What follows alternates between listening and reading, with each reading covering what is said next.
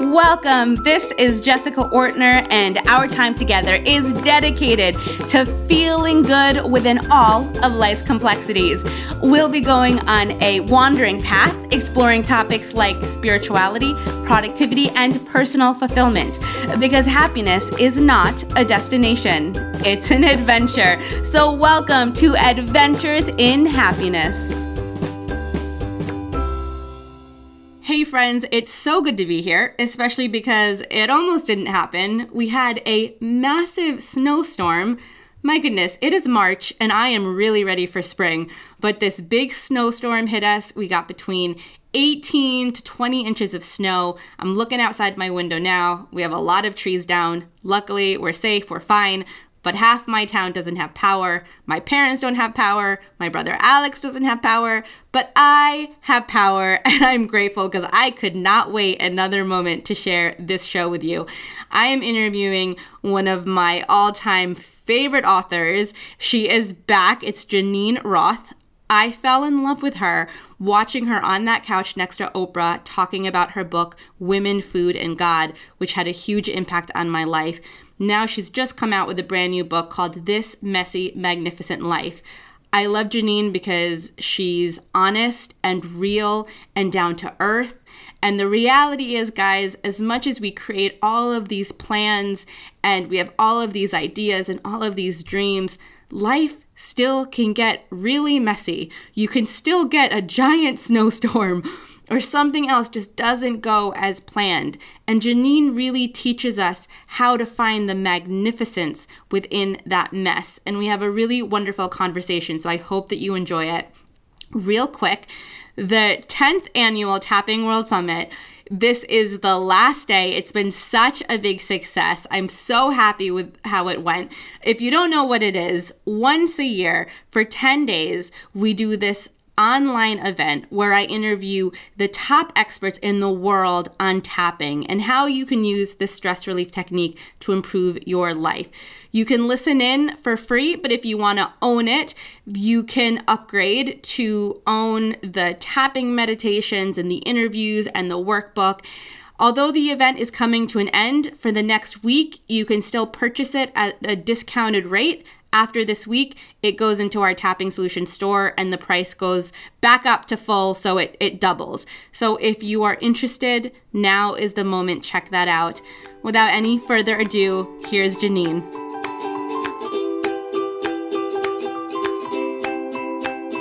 Welcome, Geneen. Thanks for being with us. Good. It's my pleasure, Jessica. I know you're in New York City and you're so busy, so I really appreciate you being with us. I'm happy to be with you. So I want to start with, I was reading your book and someone wrote me a question on Instagram and I answered them, but I want to hear your answer. And the question was, they said, Jessica, when do I know when I'm done? When do I know when I've healed this part of me that I want to heal? And so I want to ask you about this kind of finish line concept, this idea that we just want to heal and get over it. What's your take on that?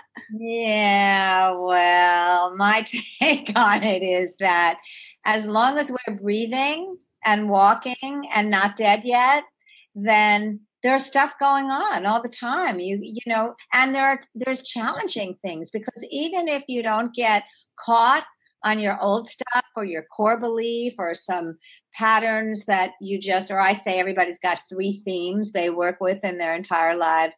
Usually they have to do with I'm not enough, I'm worthless, I'm never going to make it, I don't belong, I'm unlovable. Pick 3. And we keep going around on those same 3 things. It's different as we work with ourselves because when it comes around again, it gets triggered. And then we look and we show ourselves some kindness and then poof, it goes, it's gone. So what happens is that the things still come up for a while, but they come up for less and less and less time and they're gone. And that's what happens. But I'm not sure because it's such old stuff and it's wired into our nervous system that it's possible never to have anything that triggers us come up again. And I think it's unrealistic. And also sets us up for failure. I think it's important to share that because we put these expectations on ourselves. And then when we do all of this personal work and something comes up again and we go, oh no, I failed. Like none of it was worth it without seeing the progress that we've made. You know, for me, for example, mine is that I'm not good enough has always been the one that comes up.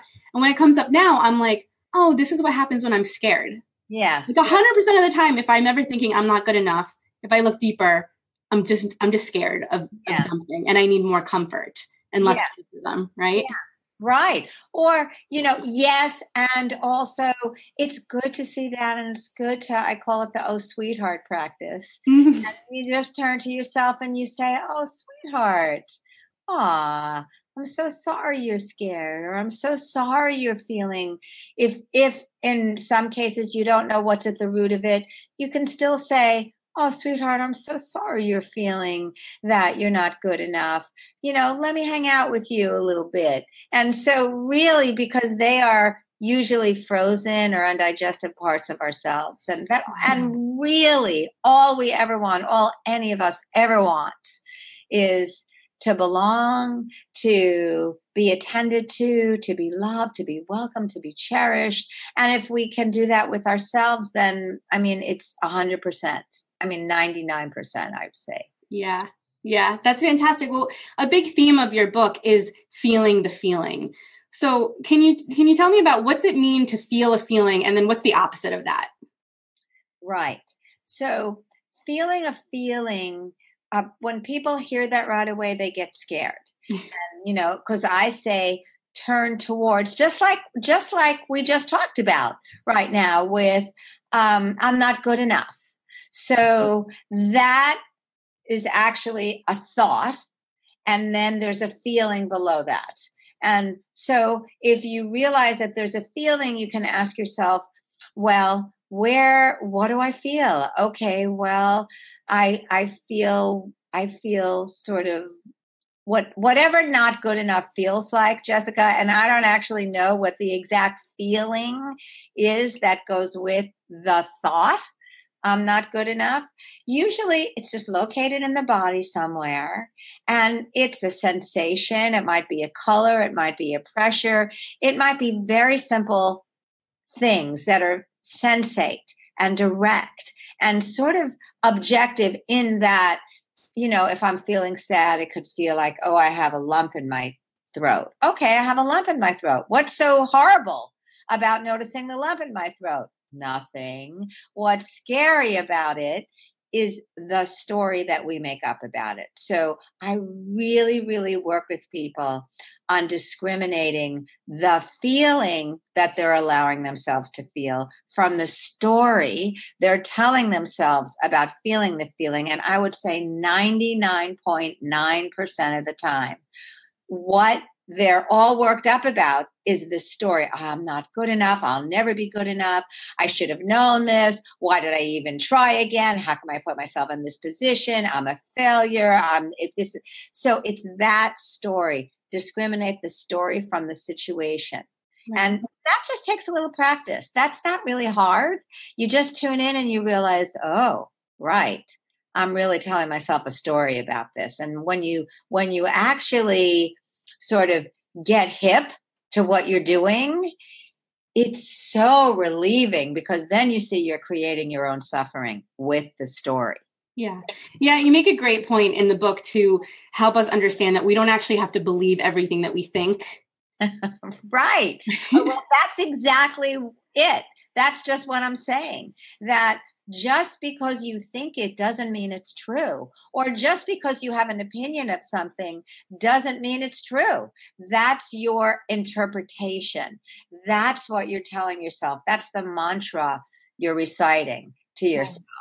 And when you realize that just because you're saying it, thinking it, it doesn't mean it's true, it's such a relief to separate your opinions and your thoughts from what's actually happening and see that there are overlays on it. Because everybody's got different opinions and different thoughts about it. You tell one person the same thing or one thing, they'll say, isn't it great? And the next person will say, oh my God, that sounds horrible. So like that. Right.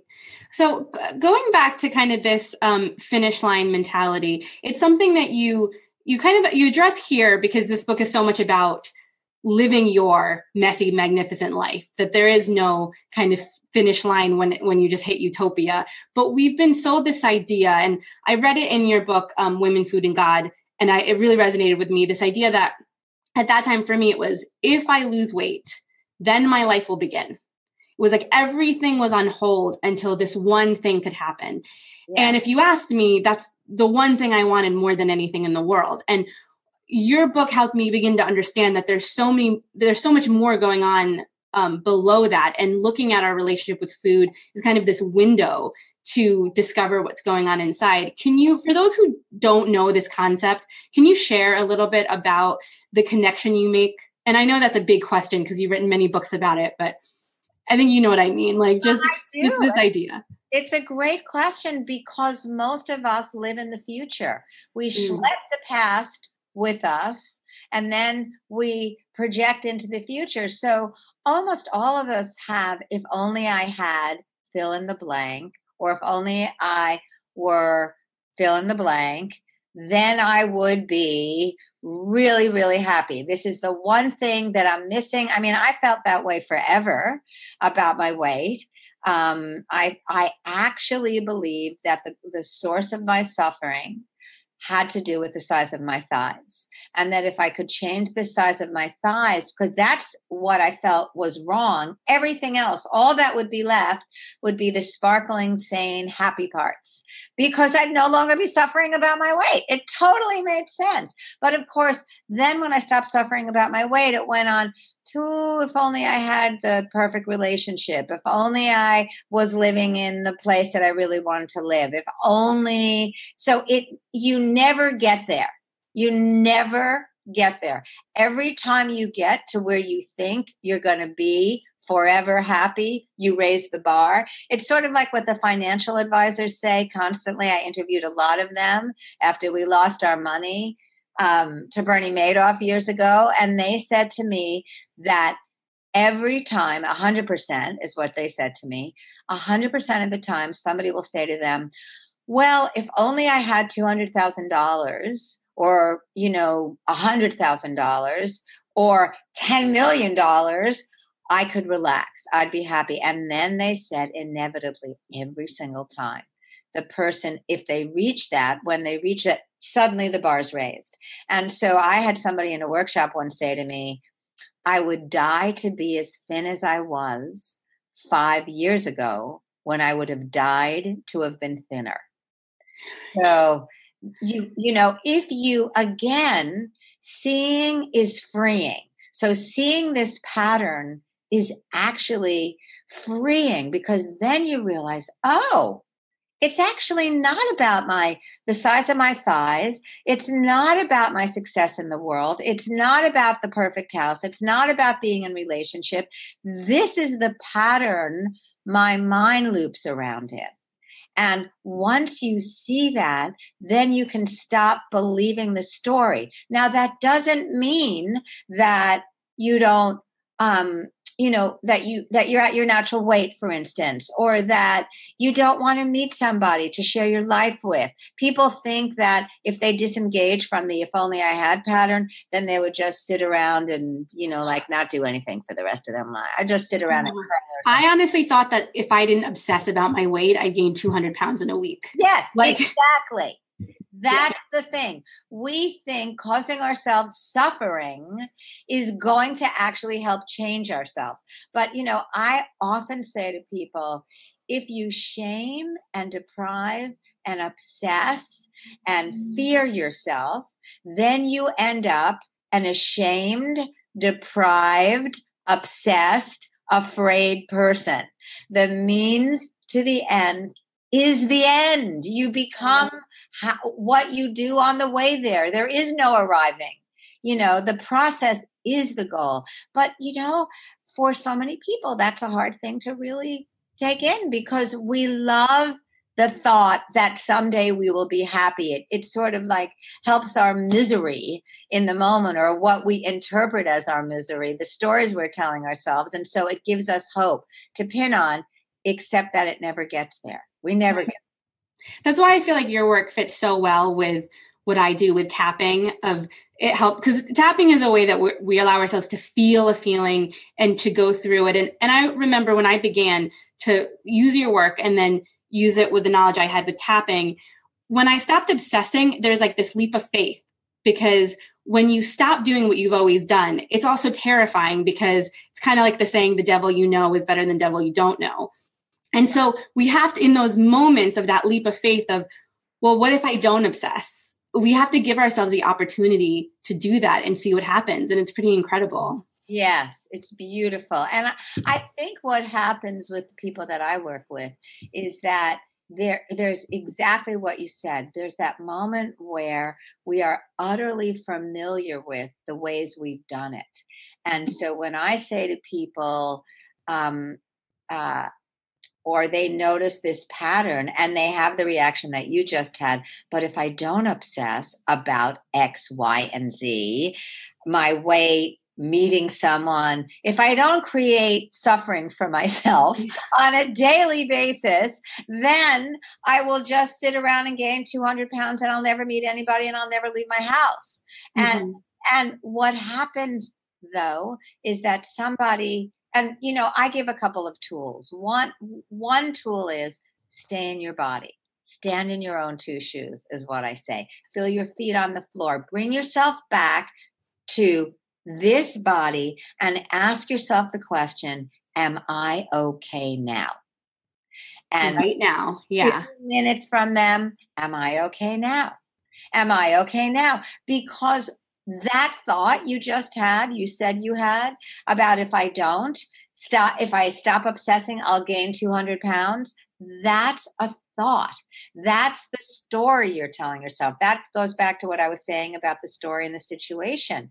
But if you say to yourself, okay, in this moment, I'm not obsessing. Am I okay? Am I on my way to gaining 200 pounds? I mean, what's going on now? And I recommend people ask themselves that question many times a day. It takes what? Like a microsecond? Am I okay now? Here I am. I'm asking myself this question right this very second, Jessica. Am I okay now? Am I here now? My feet are on the floor. My butt's in the chair. Here we are talking. Yeah, I'm okay. Any stories I'm telling myself about how I'm not okay, or about the TV show that I just did this morning and what I forgot to say, and, any stories that I say, they're not here when I bring myself zoom back to this moment now. Right.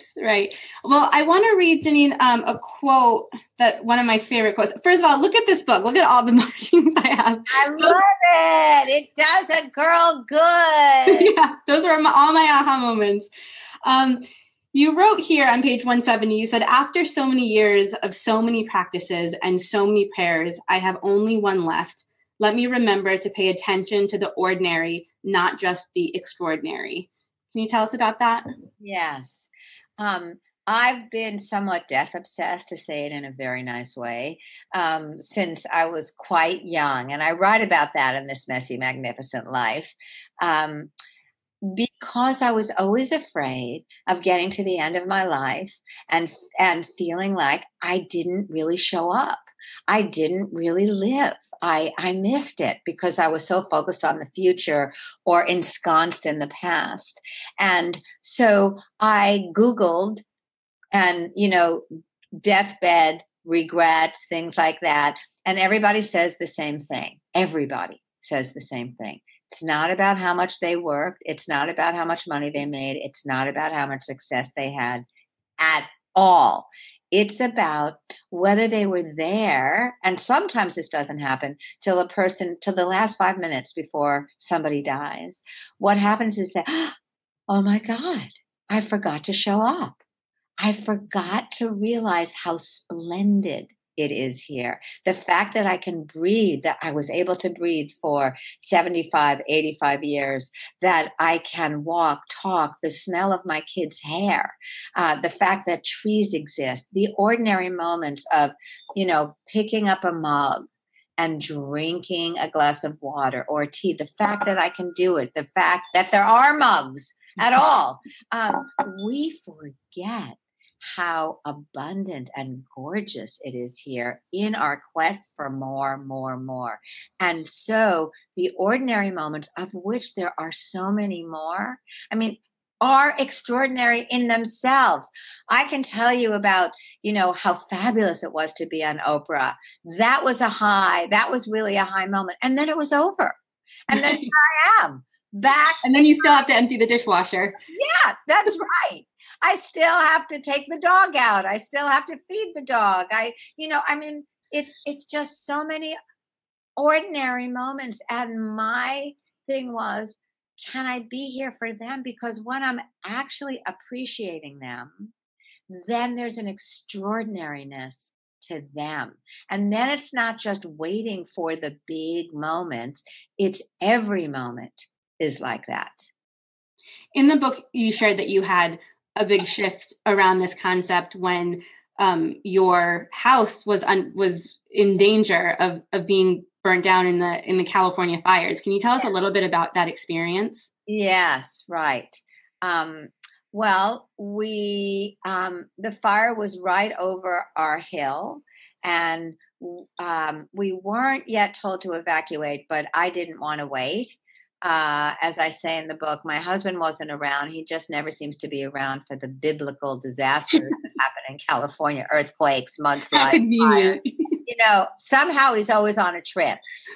He's either on a work gig, he's somewhere else. And so I decided to just evacuate right away so I wouldn't have to get caught in the end. Not being able to evacuate because we live on a 2-lane road. And I started packing things up, taking the dog, the computer, the this, the that.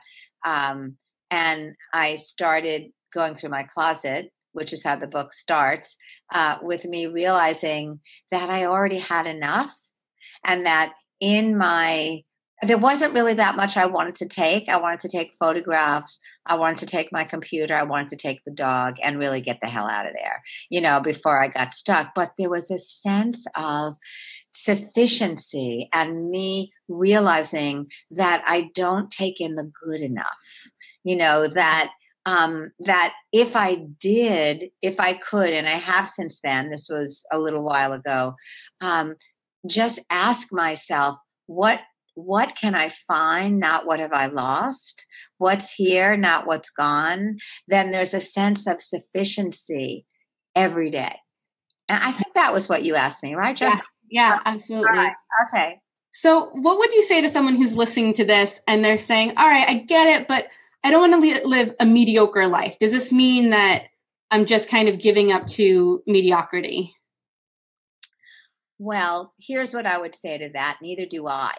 And I don't think anybody does. So this book is actually about how to take the everyday challenges of your life, including those with food, because a third of the book is about that.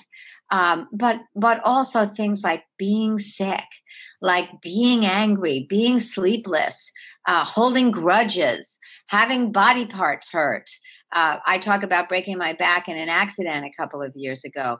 Every day we have challenges. Instead of trying to get rid of them or get them out of the way, and this is almost the first question you asked me, how do you work with those, the messiness, the so-called messiness of your life, as a doorway or as doorways to get to the magnificence of your life. So this isn't about mediocrity. This is about not trying to get rid of what you've got so that you can get to this ideal life in your mind that never comes. Even all those rich and famous people you see in the news, they still have dirty hair, dirt under their fingernails. Well, actually, maybe not dirt under their fingernails.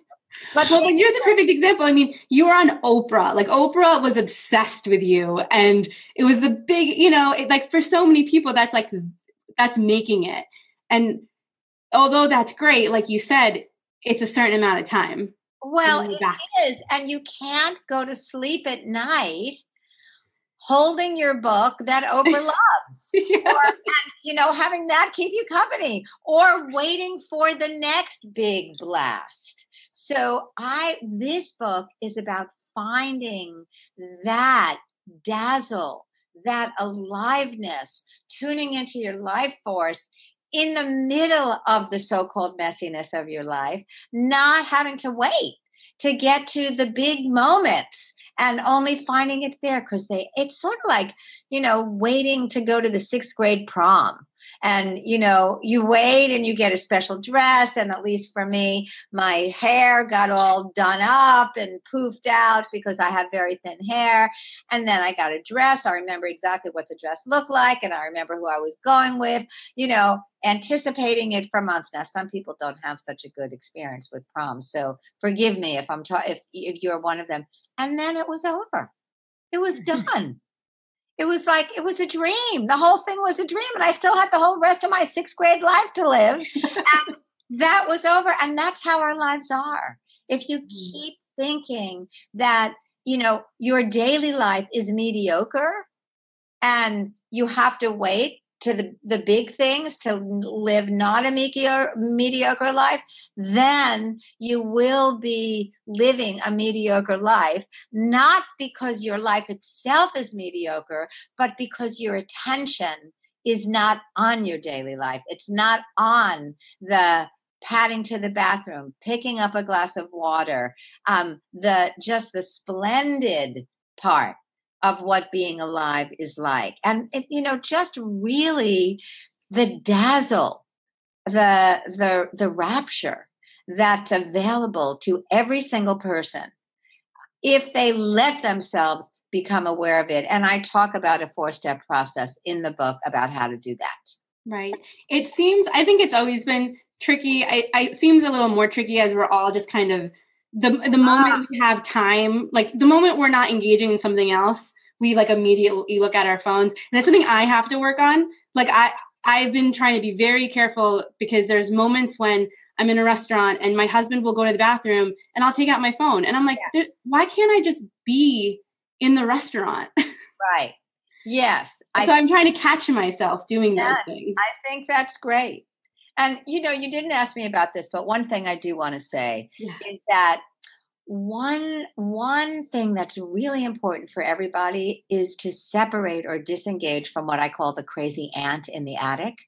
Mm-hmm. Every single one of us has a voice in the head. And this is part of why we just feel so downtrodden and overwhelmed a lot, is the voice in the head, and what I call the crazy ant in the attic is blaring at us all day long. You should have done this. You shouldn't have done this. How come you did this? Why didn't you do this? And it talks to us in this tone of voice. What makes you think, little missy, that you can succeed, why are you trying this again? How come you wore that ring today? What were you thinking? And so real change and happiness, really, joy, depends on you being able to see that crazy ant can blare on all day long. It doesn't matter. But if she's in the attic, or if it's a crazy uncle in the attic, whoever it is, the critic, the judge, and you're living 2 floors down, who cares? Let them blare. Doesn't matter. But most people are under the thumb of that voice. And as long as you're under the thumb of that voice, it's very hard to see what's objective. And also, that voice is the biggest obstacle to any kind of change whatsoever. Right. And it's tricky because we hear that voice a lot of times when we experience more stillness. When we're distracting ourselves, sometimes it helps us avoid that. And so when it comes to doing a practice like meditating or tapping or whatever it is, a lot of times we hesitate because we're scared we're not going to be able to handle that voice because it comes so loud. What do you say to someone who's like, that's my challenge, is I'm just scared to even give myself a moment to hear that voice? Well, the voice is going on in the background all day long, whether you're actually listening to it or not. You are being affected by it without even knowing you're being affected by it. When you feel small or collapsed, when you suddenly go from feeling fine to feeling like somebody cut you off at the knees and you don't understand what's going on and you try to soldier on, the crazy ant is right there. So whether you name it or not, it's blaring at you and you're believing it. And so the biggest thing is not so much the scary things that crazy ant is saying, because really that crazy ant will try anything anything that can hook you. The biggest thing is to understand that you and she are not one, that she is different than you. And, if there's a crazy shock jock, let's just say, I'm staying in a hotel now. And if somebody if there's a shock jock 5 floors above me, just screaming at me, but I'm a couple of floors below, what difference does it make to me? Right. I don't have to get engaged. So that's the biggest thing. I think the biggest work or awareness for people around this is to realize that they are not that crazy aunt, and they do not need to believe what that crazy aunt is telling them. And so to get a foot in the door of separation, and the way that people do that is, first of all, by realizing they've got a crazy aunt, by hearing what the crazy aunt has to say, but writing it in the you tense. So you did this, you did that, you did this, to start the separation, to realize, oh my God, I've been under the effect of this for so long. Poor thing. And then to figure out, and I give a couple of options in This Messy, Magnificent Life. Does humor work best for you? Does to disengage from this crazy aunt, do you say, hey, you think this is a lot that I just ate? You should have seen what I ate last night. To sort of use humor, go out on the lawn, tell the crazy aunt to go get, have some margaritas and leave me alone, to say, you are not my friend. I mean, there are certain things. Some of us work with humor. Some of us work with firmness. Stop. It just depends. Right. That's fantastic. Janine, I've just really enjoyed reading this book. What's your hope with this book? I know that's a big question, but as people read it, is there something that you hope people take from it? I mean, you give so much, but does something really stand out? What I hope people do, and what the book provides the pathway to do, and I set out to do it because I realized after healing my relationship with food, I was waking up still feeling worthless, not enough, like I didn't belong, still feeling those things. And I wanted to live every day with a different sense, instead of this hard little nub in my heart that felt like a sort of background of discontent and worthlessness. So I want people to know, first of all, that I've been through it.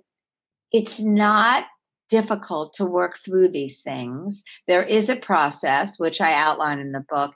And mostly I want them to feel like they're not alone, that they've got a friend in me, to feel like I know just what they're going through, that if one person can work through it, anybody can, and right in the middle of their daily lives. Not that they have to get a different life or get rid of or change or fix anything in order to be happy. The answer is right here, right now. Here it is. You can stop searching. You've got it. Yeah. That's fantastic. I have one final question. It's something that I ask everybody who comes on the show. You've been on the show before, so I think I've asked you this, but maybe we'll get a different answer. What is something, maybe, yeah. What is something in your life that when it happened, you thought, this is horrible, and then it ended up becoming a big blessing? When we lost every cent of our money in 2008, in the Bernie Madoff scandal, because a friend of ours who had been invested with Madoff for 30 years saw that our financial advisor before had embezzled half our money. And so this generous, fabulous friend said, oh, you poor things, come and invest with me. And we started out very slowly, but then we ended up, because Matt and I were not focused on how to invest and who to invest. And then we lost it all. And when I got the phone call saying we had lost everything, I was terrified. I was in shock. And I spent, I would say, the first couple of days feeling like we're never going to recover. I was in such grief and also shame, because we had just put all of our money, what was left of it, into this fund that this friend of ours offered, where the results, by the way, weren't so great, but at least they weren't terrible. Everybody had different results with good old Bernie Madoff. within a couple of days, because I had friends who said to me, nothing of value has been lost. And it was so shocking that they could say that to me, to which I answered, which I write about in the book. This is not the time to be spiritual, honey. I need no, this is the time to be terrified. This is not the time to be spiritual. But the more I realized I would only get through the night if I started focusing on what I hadn't lost. If I started really bringing myself and really reining in my mind. I mean, really reining in my mind, vigilant, because it was so easy to go wandering off into terror and hysteria, really. Because by then, my husband and I, it was 30 years of life savings for both of us. We're both self-employed. And within, I'd say, a week of doing that, of not allowing my mind to go wandering off, really, really not allowing, I was happier than I had been in a very long time. Because I realized that before that, I was living in a trance of low-level anxiety and discontent, what I was talking to you about at the very beginning. Sort of, well, when I get here and when I get there, and then everything will be okay. And I wasn't noticing what I did have. I was mostly focused on what I didn't have. And so it was a complete turn for me, in which I realized that no situation ever, I mean ever, is unworkable. That it's possible to bring yourself back to goodness, to kindness, to a ground of the life force, rather than into terror or even just low-level anxiety and fear. That's beautiful. Thank you for sharing that with us. And your book really is amazing. I'm going to put a special link for everyone who's watching now to be able to get it. Any other thoughts, Janine, just on this book? I mean, look, you can tell I'm obsessed with it. I loved it. Well, one thing I do want to say is that I'll be offering in very soon a masterclass for people who do get the book. And the masterclass is called Women, Weight, and Power, Releasing the Energy of Obsession.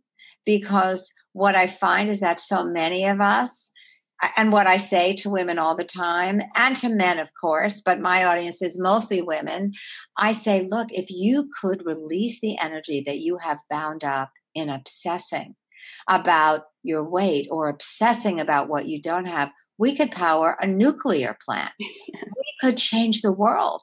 So this masterclass will be about that, about releasing that energy, how to do it. It's going to be about a different kind of power. And so I wanted to let people know about that. They would need to get a copy of the book. And then, anyway, just follow the directions on my website, JanineRoth.com, and you'll see how to do that. Perfect. And the link is right under here. And Janine, once again, thank you so much. And good luck with all your book touring and so much exciting stuff going on with you. So thanks for making the time. You're a pleasure and a joy. Thank you. Bye, everyone. Thanks for joining us.